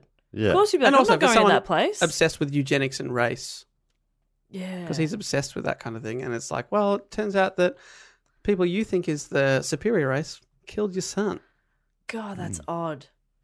All right. Well, after your report, Dave, which was fantastic, Thank you so much. it is now time for everyone's favourite segment of the show, Fact, Quote, or Question. Fact, quote, or question. Widget the World Watcher. This week's fact, quote, or question comes from Andreas. What does an omelette do to a U? Makes it sparkle. Okay. Could you just put that try again? Yeah, say it sparkly. Andreas Muleo. Nice. The sparkle was on the first U. And Andreas writes a question this week. And this week's question is, I've got a question for you. Lisa, will you marry me? That might confuse you at first, as neither one of you is named Lisa. This also isn't a Simpsons reference, although Milhouse may have uttered those words in some episode. This question isn't even directed at you, but the lovely person sitting next to me, who I've been together with for 8.5 years, and who rarely listens to podcasts, but knows that the Planet Broadcasting crew has a special place in my heart. I love this woman as much as Jess hates Bindi Irwin. That's a lot. Truth is, I just needed someone to read out this question and the following ramblings out loud to buy me some time while I fumble around with a ring box behind my back. Cheers, guys. Was that a proposal? I think so. Who was that from? Andreas Umlaut. Well, I mean, this is if this is a moment here. Could you, with your German heritage, you should be able to say a word like that. Andreas Muhlauer. Ooh, that did sound more accurate, probably. Andreas. I mean, they've stopped listening by this point. Let us know how it goes. Lisa, what did you say? This is crazy. This is wild. This is podcasting. It's the power of podcasting. I think Wow, I'm feeling tingles, Andreas. I'm tingling. you guys are confused. That was funny. Because I read it before. I read the first 2 lines before. I'm like, Whoa. Wow, do we have to reach out, do you think, in advance so Andreas knows to listen to this yeah, with Lisa? I'll let him know. Yeah, thanks, Andreas, for supporting the show. And good luck, hopefully, with an engagement. And let us know if we should delete this section of the episode due to something going not quite to plan. Like you accidentally throw the ring. Yeah, it In falls the down toilet. a grate. Yeah, in the toilet grate. I got a great toilet. Wow. Well, that was definitely the most exciting edition of Fat Quote or Question yet. Yep. Lisa, Wow. will you marry me? That is a Simpsons thing, right? That's what I thought when he... Well, there's Ralph definitely saying... I choose you. Yeah, I love different. Lisa Simpson. When I grow up, I'm going to marry her. No! You can pinpoint the second his heart breaks in half. And then, well, that brings... do let us know how you go, Andreas. And then that brings us to everyone's favourite segment of the show. It's the Patreon shout-out segment of the show. Yeah. That is right. If you support the show at patreon.com/dogoonpod, you get rewards every single week and every single month, including 2 bonus episodes that no one else hears and a bunch of other stuff, including pre-sales for all our shows everywhere in the world. We'll put those on sale there first. And in exchange for being the lovely people you are on Patreon, we're going to shout out to a few of you now. I thought of a game. Okay, great. To keep it lighthearted again because Okay. part 2 onwards was fucked. Oh, so what section of his life? Part 1, 2, 3, or 4? Part 1. Okay. And you know how his plane was The called? Spirit of St. Louis. Let's name their plane. Name the plane game. All right, can I kick it off? Please. Thanking from Cork in Ireland, Laura O'Day. Laura O'Day. Laura O'Day. The Lord of the Dads. Oh, because law is short for Laura. Yep. The Lord of the Dance. That's the name of the plane. No, Yep. the law. Laura of the dance? Laura of the Dance. I like it. Yeah. That is a good plane. That's great. No. Laura O'Day. O'Dance. Laura O'Dance. Oh, dance, girl. Yeah. So you can take your pick really there, Laura, There's to be a few honest. options. Yeah. Or maybe you've got a fleet of planes. Yeah. Or you could put like a very long name down the side of that plane. Yeah. All of them. Yeah, bracket. Or. Bracket. Or. Yeah. Thanks so much for your support, Laura. Thank you, Laura. And I'd love to thank from Coolac in New South Wales, Australia, Adam James, a man with 2 first names, much And like 2 myself. first planes. And what that first plane is called, the Aurora Coolata. Ooh. Oh, I like that. You look impressed with yourself. Are you okay? I just don't know where that came from. I'm going to call the second one the Flying Cow. All right. That's good Oh, too. that's good. The Aurora Coolata and the Flying Cow. Which one are we going to take to work today, guys? They both sound like good pubs. They do. I'd drink at either of those if I was drinking. Couple of tinnies down at the Aurora Coolata. Too right. Do right. Thanks so much, Adam James. Well, if you don't mind, I would like to thank someone by name now. And I'll do it. I would like to thank from Denver, Colorado, Ooh. home of the Denver airport. Really? Yeah. I didn't know that. I would like to thank Michael Gilbert. Oh, okay. So what the name of his plane, obviously parked at the Denver airport, is Yes. of course... Oh, well, has he got 1 or 2 planes? Because one would be called probably Why do they all have 2 now? Now I feel bad for Laura. Virgin Blucifer. Laura had a fleet. Oh, yeah. Virgin Blucifer is great. Is that Virgin Blue is just an Australian thing, right? Oh. The Virgin Domestic in Australia. Oh, it's not even. It used to be Virgin Blue. And also Gilbert is the brand of rugby balls. So maybe what about the old Scrum Half Nelson? Nelson? The Scrum Half Nelson. That's a good name. Yeah, That's a I good like name. that. The Virgin Blucifer and the Scrum Half Nelson. God, good teamwork there, guys. Well done. Like that a lot. Yeah. Thank you so much to Michael Gilbert in Denver, Colorado. Mickey G, I think his friends call him. And I like to think of myself as a friend of Mickey G. I would like to thank another friend now from Australia, from Greenwood in an unknown state, because it says here, there's obviously a drop-down menu that you've forgotten to fill in, so it just says from Greenwood in Select 1. It is Connor Schmidt. Connor Schmidt. There's something about Schmidt that I love. It's just such a good It's a good name. Yeah. The The Falcon. Country man. Air. Menair. The Falcon Countryman Air. That sounds quite good. Menair is a cool Menair. concept. Menair, yeah. The Falcon Countryman Air. Yeah. The Falcon Country Menair. I like it. Connor, do you like that? Select 1.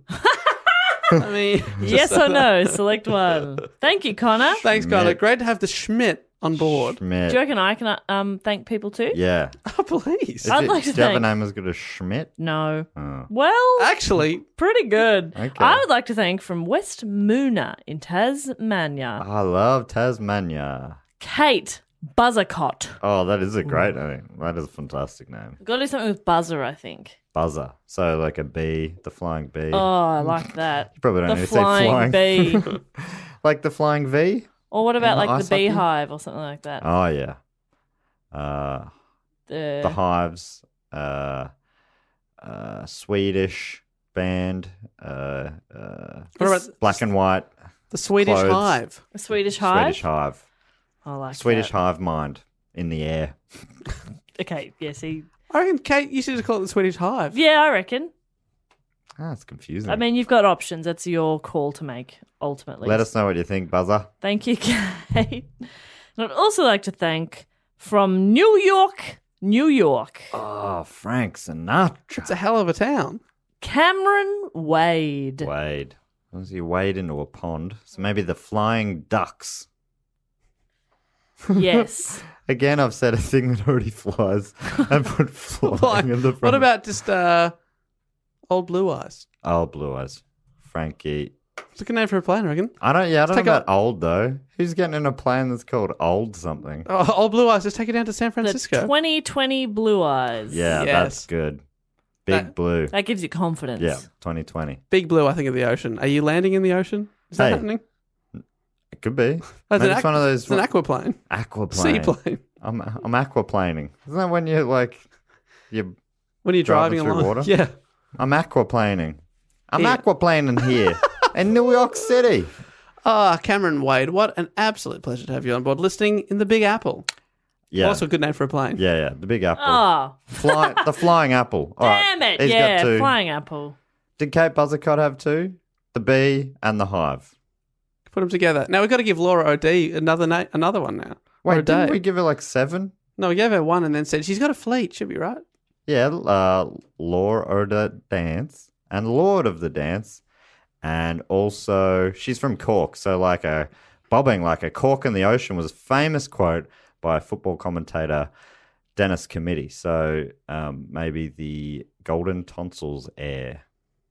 I like it. I love it. Thank you, Jess. Dave, a bit lukewarm. I think I said I lukewarm it. Just to clarify. And thanks to everyone that supports the show at patreon.com/DoGoOnPod. Makes a big difference to our lives, and hopefully you guys get a lot out of it as well with those bonus episodes and all that kind of stuff.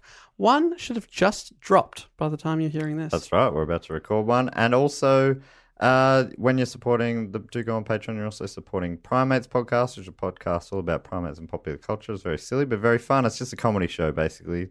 The apes and the monkeys are very important, but also not at all important. And also, Dave Warnicki's show, Book Cheat, which goes through a classic novel every fortnight, and he reads the book, so you don't have to. And it's a whole lot of fun. Jess and I were on a recent episode, probably the most recent episode, where we talked about A Christmas Carol. That is right. I've got a new episode coming out January 1st. Start the new year the right way And by listening to a show about a book. tomorrow's episode of Primates features Jessica Perkins. Does it? And we talk about Mowgli. Oh, that one. Yeah, that's a good one. Good, fun time. So check those out on your podcast app or stream them online for free. It's a good time. And you want to get in contact with us, we are on all the social medias all the time. We never stop. At Do Go On Pod for everything. And Instagram, Facebook, Twitter. We're also dogoonpod@gmail.com. And if you ever want to buy a ticket to any of our live shows or support the Patreon or buy some merchandise, you can definitely do that. That also is a great way to support the show whilst getting yourself some new threads. Go to dogoonpod.com. And one last thing, if you can give us a 5-star review on iTunes or wherever, that would be really appreciated. Last time we asked for you to put Soy Boy into the review, and a good half dozen of you did that, and that really brought joy to my heart. A 5-star review that also calls us Soy Boys. It brought is also good. soy to your heart. Yeah. Come on. So much soy. Calcium-rich soy. Calcium enriched. I don't think it naturally is enriched with soy. Calcium. Oh, well, that is the end of the show for another week and another year. Thank you so much for sticking with us through the 2018. And now it's time to go into the 2019 next week. Fresh. We will not stop. And I guess, yeah, we'll see you next year. Jess, see you next year, mate. See you next Dave, year. see you next year. Thanks, Dad. And until next week, and until next year, I will say goodbye. Laters. Bye. To me, that's Broden more than Dad. Yeah, it's Broden. Sorry, to me, it's my dad. Because remember, I think I've said before, he says it every year. Does he really? Bye. Every year. Bye. Bye, son. This podcast is part of the Planet Broadcasting Network. Visit planetbroadcasting.com for more podcasts from our great mates. I mean, if you want. It's up to you. Hey, it's Paige DeSorbo from Giggly Squad. High quality fashion without the price tag. Say hello to Quince. I'm snagging high-end essentials like cozy cashmere sweaters, sleek leather jackets, fine jewelry, and so much more. With Quince being 50 to 80% less than similar brands. And they partner with factories that prioritize safe, ethical, and responsible manufacturing. I love that. Luxury quality within reach. Go to quince.com/style to get free shipping and 365-day returns on your next order. Quince.com/style.